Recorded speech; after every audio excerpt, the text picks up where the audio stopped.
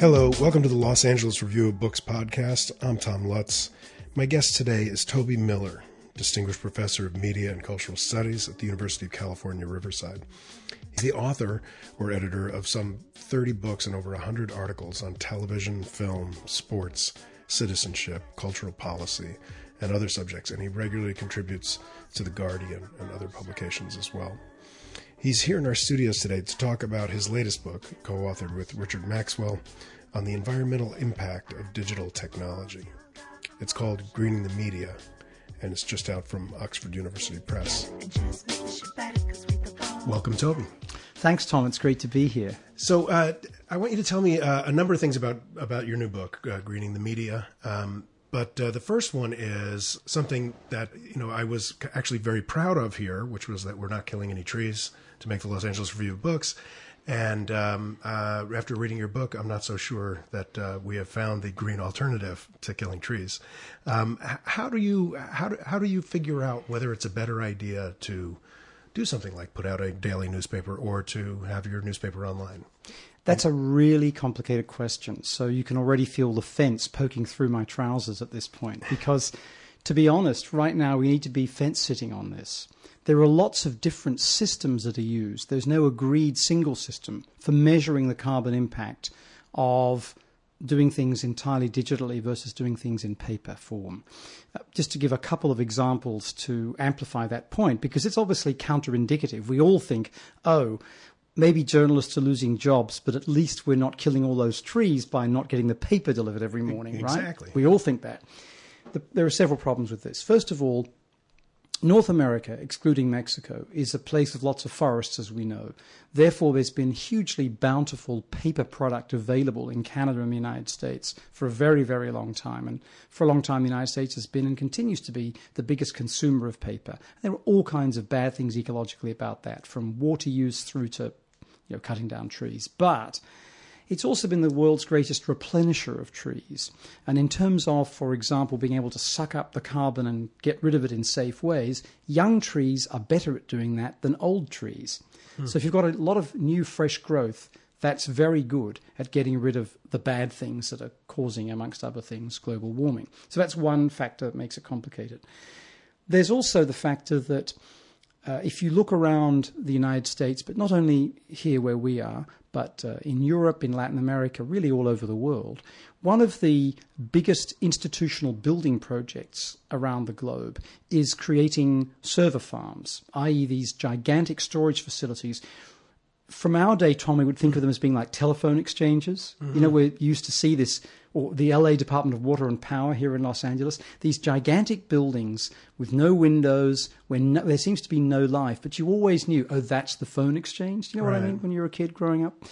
These server farms are the modern-day equivalent. They're all over the world, and they're using gigantic amounts of electricity, not only to store and send data, every time we do a Google search, for example, but also to cool themselves. Because as you know from the iMac you've got in front of you, as that wears on through the afternoon, it's going to give off more and more and more heat.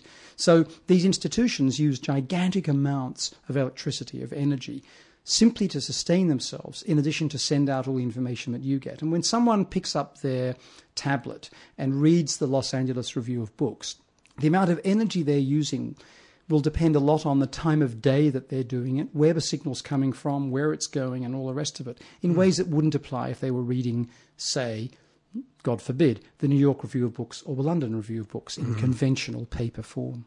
And obviously the carbon footprint is an important part of the calculation, but there are other calculations that need to be made as well, right? Oh, absolutely. And, we also need to think about, for example, the nature of the technology that we're reading it on. It's not just carbon footprint and electricity at an obvious level.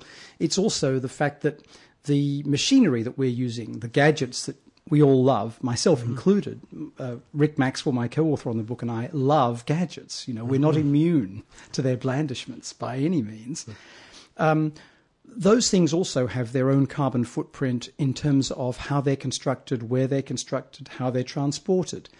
If you remember back 10 or 15 years, Tom, when in the Midwest in particular in the United States, there were all those campaigns against colleges that were selling T-shirts and football jerseys that had been made through sweated labor. Right, I think Madison was a real center for that. I don't know whether Iowa was too, but a lot of the kind of Big Ten schools were really important in that. A lot of radical young students did great work. Finally, we saw the textile clothing and footwear industry get its act together. Well, it's infinitely harder for me to tell you the real impact ecologically of these gadgets than it would be with a T-shirt, where pretty much they're made in one place, they're transported to another. Apple, for example, manufactures its various goods, although it says it's not a manufacturer, it says it's a designer on its IRS forms, the same way that Nike used to do. It manufactures them sometimes in maybe dozens of places. And those dozens of places are incredibly hard for us to track in terms of a global supply chain. And they include, of course, some of the minerals that come from China or particularly from Congo that have been very important in terms of the horrendous civil war in Congo, 5 million lives claimed. Coltan, which is this compound that is crucial to circuitry, it's in every cell phone and so on, is mostly found as a compound there, and it's mined there, and some of the processing is done there, often by people who are enslaved, often by people who are murdered, people who are raped, subject to the most incredible privation. So if we want to do an audit, both ecologically and in human terms, of the technologies we're using, it's immensely complicated. The commodity chain is snaking all over the world, and the various things that go on there are destructive and frightening in many cases, at the same time as when they come to us, they're beautiful and functional. Yeah, and so the math is as you say, just incredibly complicated. So it's not just the people in the Congo mining the minerals. It's also the Civil War spilling over into Central African Republic and into all of the other neighboring countries. If you calculate the human costs of that one ingredient. Right?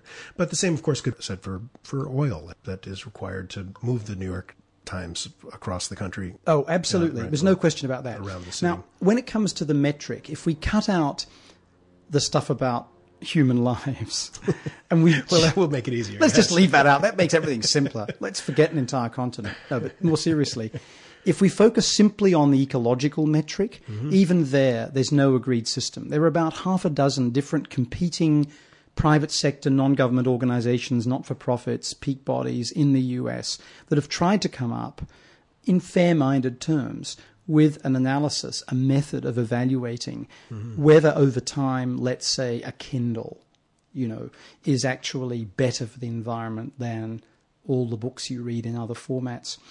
And there's massive competition, there's massive disagreement, and the academics that are involved in doing this work, again, haven't come up with anything they can quite agree on, because there are so many different factors you need to bear in mind, right? So, for example, just to give you one instance, the notion is that probably watching an hour's TV is actually just as ecologically destructive or has the same carbon footprint as reading the day's newspaper, all the way from the printing of it to the transfer of it to wherever you live, to the light that you use when you turn on perhaps electricity to read it at night or early in the morning. Interesting. So and that doesn't take into account the making of the computer or the making of the no, right? That's just power, just the electricity for the absolutely for the viewing, versus the entire energy train for the paper. Exactly. And when you think about the books that you and I love to buy secondhand, or maybe used to love to buy secondhand, right? I mean, the fate of the book at the end of the day is either to be recycled fairly easily, or it's to be handed on to a loved one, or to, go into some musty corner, whatever it is. But basically, its carbon footprint impact ends once you've got it, pretty much. The problem with the cell phones, the tablets, the computers, and the new TVs that we have is that they are not simply left around in a corner. They're actually disposed of. They're rendered completely obsolete really, really, really fast. And then the issue becomes where they go and what happens to them after that, the impact that they leave. Which is, again, many, many different dimensions, including the burning of the plastic coverings of wires, all sorts of kind of home, do-it-yourself recycling efforts that have their own carbon footprint. Absolutely. So often they are burnt, and they do the same damage that we're used to from the old days in New York, when everything would be burnt in an incinerator, for example, and in lots of parts of the world too. or they're buried in landfills, in which case the poisons and chemicals, the carcinogens, of which there are dozens in all of them, make their way into the landfill, therefore to the water supply, the water table, I mean, you name it. Or they're recycled unsafely by people, mostly unsafely, in search of the various valuable minerals within them that could be reused. Unicor, which is the federal government's wholly owned kind of private sector body that basically manages the slave population, that is the federal prison population, large numbers of them, as we know, black and Latino men. It has people recycling these gadgets extremely unsafely. But the vast majority of the recycling goes on in West Africa, in Southeast China, and right across India. There's plenty of it too in Brazil. And epidemiological studies, mostly done, I should say, by Nigerian, Chinese, Brazilian, and Indian scholars. This is not one of these things where the West comes in and discovers a big problem. This is something where, if you like, indigenous science has been absolutely crucial. Has found, horrendous levels of injury, illness, and of course also systemic pollution, what's called in this country environmental racism, right across many parts of the world as a consequence often of our detritus. Nowadays, of course, with the burgeoning middle class in India and China, they're leaving behind their own detritus.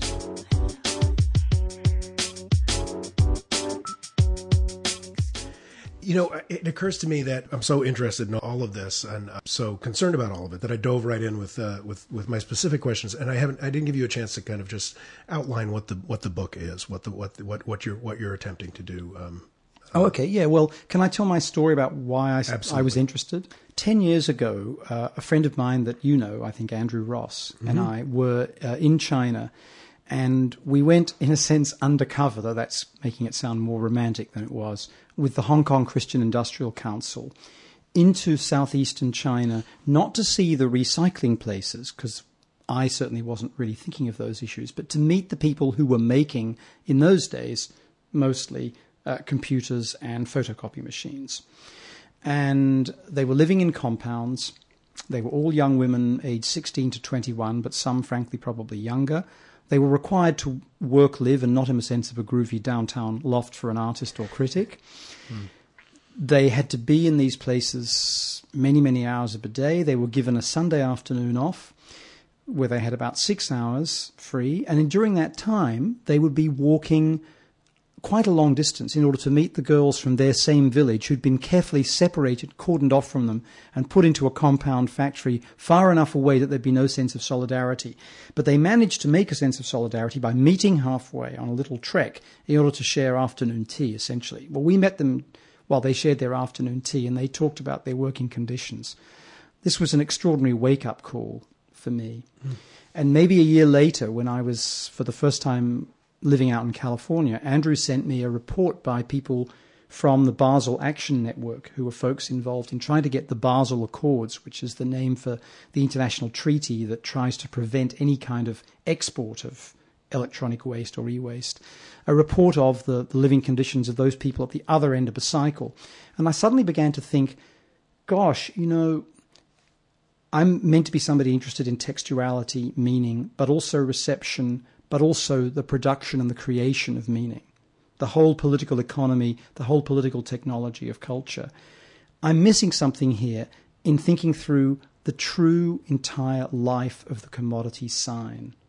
And so Richard Maxwell, my co-author, and I, who were contracted to write a book on political economy of the media, when we started talking and thinking about this, I think we both realized from differing perspectives, we wanted to track that entire life of the sign. And that's what the book endeavours to do. So whilst it's called Greening the Media, media here includes the print medium, and we go right back to the beginnings of it, to when vellum and parchment and so on were being used in China and in Andalus in the 12th and 13th centuries to see what the ecological impact was from back then. And we use, for example, Melville wrote some very moving prose that I'm sure you've read about life in the print rooms for the women and the dust that's being stirred up and so on. Italo Calvino, lots of other writers, write about garbage, write in very evocative ways about the garbage of the stuff that they're making and that they leave behind. There are plenty of artists who do this too. So we found there were many people commenting on it in really interesting ways in the art world. There were many scientists working seriously on it. The industries themselves worked seriously on it. But people in the humanities and the social sciences, academically, had left it out. And people writing the history of the book, the history of television, the history of cinema, had left it out. So we thought we could make some kind of contribution that way. There's some kind of joke about vellum and footprints, but I'm just going to let that go. Do you know this book called Factory Girls? Oh, I've heard of it. Yes, yeah. Yes. Very interesting book about the life of the women working in the factories all along the outside of Hong Kong, and a very kind of different picture of what it means to be in that position from the point of view of the women who she would sometimes go home with them to their village, where they had kind of were now the most important people in their villages. Even the elder men would kind of bow to them. There's a version of the story of factory labor in China which is very different than the one that we're used to taking all the way through to a kind of Mike Daisy level. Yeah. No, and you make a very good point. Of course, in terms of relative deprivation, things are getting better in all kinds of ways for these folks compared to what was the case in the past.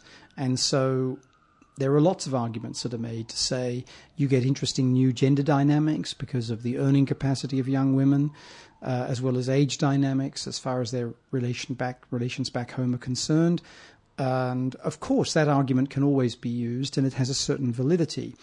I don't think it applies at the other end of the cycle where we're more concerned, which is at the level of recycling.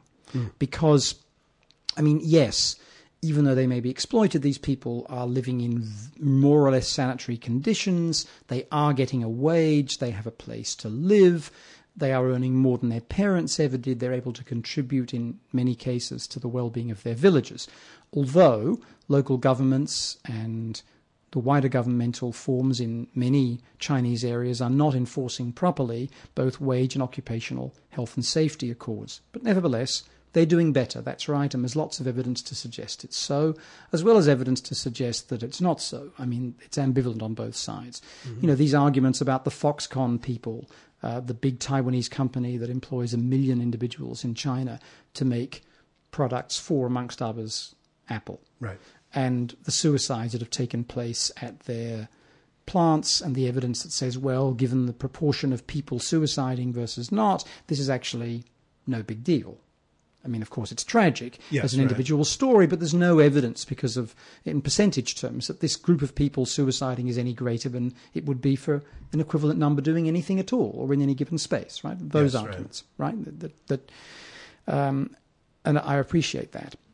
But when it comes to recycling, I don't think any kind of argument of that sort can be made because it's all illegal. It frequently involves extremely young women, so not 16 to 21, I mean 6 to 8-year-olds, operating in completely unsanitary conditions, not operating as, in a sense, subcontractors to big multinationals, but rather operating in the black economy, as it's called, right?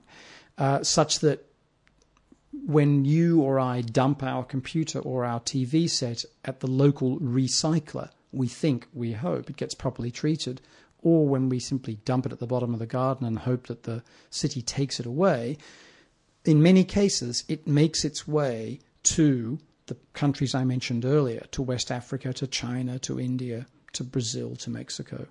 And then it's sold on in a market through to endless numbers of small businesses that end up with people who are paid virtually nothing to poison themselves, to burn themselves, essentially to kill themselves at very young ages as a consequence of the recycling they do, that then permits the gold, the copper, the whatever it may be, to come back into the system, be recycled, and in fact possibly turn up in your brand new but soon to be obsolete gadget. So there I think there's very little argument to be made because there's no occupational health and safety policing, there's no proper regulation of wages, there's nothing of even the kind we see when it comes to the formal subcontractors at the production end. So in a lot of these cases, and this is based partly on some images that I've seen of people doing this kind of work, it seems like they're just at a dump somewhere. It's not a workplace at all. It's not a... That's absolutely true. Right. And so they're kind of getting paid by the pound the way people who recycle on the streets of LA and their materials. Absolutely. Yeah. There have been some interesting exposés of this by 60 Minutes here in the US on I think, CBS, and also by Panorama in the UK, current affairs show. And in a sense, there's a long heritage to this. I mean, you mentioned people doing that recycling on the streets of LA. Well, Karl Marx wrote about rag pickers in Europe as being, in a sense, at the bottom of society. I have one of those Google alerts for the word rag picker in English. And what's interesting is that the Indian media, much of which, of course, is in English, has stories about rag pickers breaking the law or being murdered, I would say 6 times a week that come through to me. So this is a profession, an occupation that has a very long and very complex history that goes back essentially to the beginning of urban Europe and the need to have people who would literally take away night dirt, the fecal matter of the wealthy. And also were the people who, when it came to creating culture, were those who did exactly the rag picking that produced the physical materials from recycled clothing that became what stuff was printed on before paper was synthesized as the ideal technology for the book and the newspaper. So there's a very long history. It's something that's happening in front of us now today. And these people are the abject of the abject in many cases. Yeah. And the images you saw, sadly, are extremely representative of what that life is like in the global south. Now, of course, there are a couple of big what can be done questions that follow from this. And the one obvious one is on the political level, and the other is on the level of individual choice. If there are these very different metrics being used and very impossible to figure out what we're supposed to do, what are we supposed to do? Yeah, quite. Well, I think in terms of the political level, then there's a doctrine called Extended Producer Responsibility, or EPR, which is basically saying to the companies that you buy your gadgets from, that I buy my gadgets from, when you make a new kind of software that means that the gadget that I owned can't be upgraded anymore and simply doesn't work, right? When you engage in so-called upgrades that actually don't assist me in any way, but I need them in terms of my job or I need them in some other sense, you should be responsible for taking back the physical object, the hardware that I purchased from you and that you have now deliberately rendered obsolete. That old doctrine from the 40s and 50s, built-in obsolescence. So that doctrine of extended producer responsibility, where they've got a kind of cradle-to-grave mandate to deal with the life and death of the object, is a very important thing to push in government. Here in the United States, because we're a federal system, we have a patchwork, piecemeal attitude to this. We have different kinds of legislation in different states and different municipalities. But the fact is the majority of states have now passed different kinds of legislation. It's different in California from what it is in Indiana, for instance, that try to push for some kind of extended producer responsibility. Now, of course, that often means, getting to your second point about what personal individual consumers can do, that a bounty is put onto your computer, but you're going to pay more because shareholders sure as heck don't want to, so the corporation's going to push it onto you. We need to make sure that that isn't the case, that actually the shareholders and the corporations themselves see this as built into the original price and not something that they add on to the price or extract from us at the other end.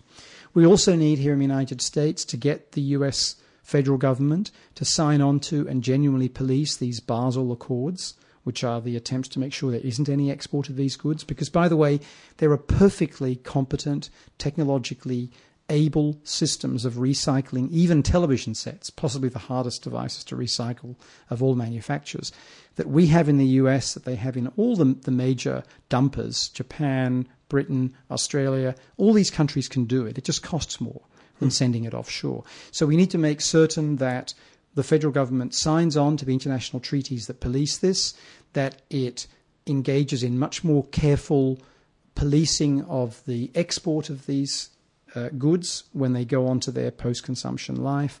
We need to make sure that this isn't just left up to the self-regulation that capitalism is so keen on, but instead is subject to serious state participation because, you know what, self-regulation hasn't worked. At the consumer level, I think the main thing is, given that we're still at a point where it's hard to be a truly educated consumer about this because the science isn't there and it isn't being circulated in ways that let you know. But to stop and think each time you're considering a new purchase as to whether you need to make it, of a new gadget and why you want it, that's a good thing to do. When you're dealing with your particular retailer, or if you're buying it directly from the company, ask them about these questions of recycling. When you're doing a search with your browser on Google or whatever it might be, or you are using iTunes to download a song, you're a consumer, you have some significance in all of this. Ask Google, ask Facebook, ask iTunes about where their server farms are, how the server farms are powered. Google's trying to be kind of good about this, but a lot of the others still use coal-powered and nuclear-powered energy for their server farms. What are you doing to make all this greener? You know, that's really important. If you work in an institution that has major purchasing policies when it comes to printers or it comes to television sets, then get that institution, if it's not doing so already, to think about the impact of the particular printing systems and so on that it uses, what the take-back policies are of the companies and so on. And of course, always try to think about the life of the commodity sign, if I can go back to that. So that it's not just the moment when it's working or not working perfectly for us and we're enjoying ourselves with it, but who made it, how did it get to me, and where's it going to go after me, and what's going to happen to it then? Fantastic. Thank you. I want to ask one last question as a kind of coda. I found it very interesting what you had to say about Rupert Murdoch and Fox's green policy. A little kind of counterintuitive, obviously, for a lot of us. Tell us about that. Yeah, one of the interesting things is that all the major movie studios here in Southern California basically have some very interesting policies to try to cut down their carbon footprint. Perhaps the most interesting one is, the allegedly evil, and in fact evil, News International, News Corporation, Fox, depending on what it's called. What it's called depends on where you are in the world, where there's a controlling interest of Rupert Murdoch and his nepotistic idiot children. Sorry, did I say that? Anyway, sorry, where Mr. Rupert Murdoch, citizen of the world, whichever country he wishes to exploit and run, is the guy in charge. Mm-hmm. Now, here in the United States in particular, because of Fox News Channel, which is a climate change denier par excellence, many of us associate anti-science and particularly anti-ecological policies with Fox. But hang on a minute and here's something interesting, because in 2007, the aforementioned Rupert Murdoch convened the first ever, and I think so far possibly only, meeting of all employees of News International. That's hundreds of thousands of people. Turkey, Fiji, the United States, right? Yeah. Simultaneous hookup. God knows what the carbon footprint of that was. In which he said, climate change is real. We're contributing to it. Here's our carbon footprint, which they were estimating at hundreds of thousands of tons a year, as a consequence of all the different businesses that we're engaged in.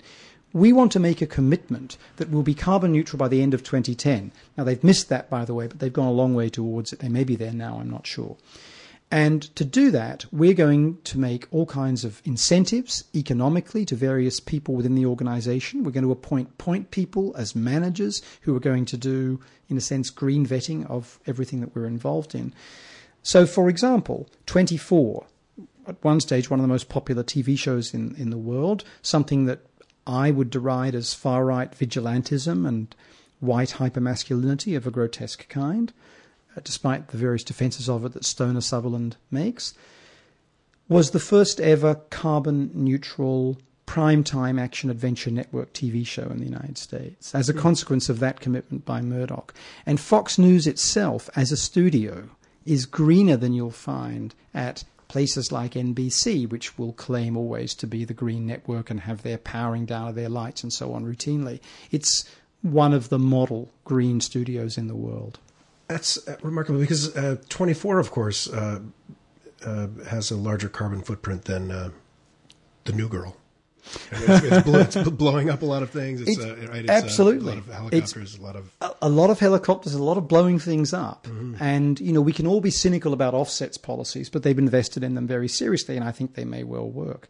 So, the fact is the guys made a very serious commitment. What it means is that the political economy of the entire corporation matters, but the contradiction between that political economy and its particular audience targeting of essentially uneducated, angry white men in the suburbs and the country, namely Fox News, will not be overdetermined by that prevailing political economy.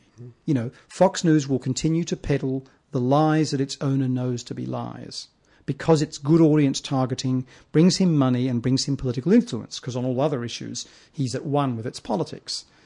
And the fact that at a material, everyday level, it's one of the greenest networks we have in the world is irrelevant to the texts that it produces.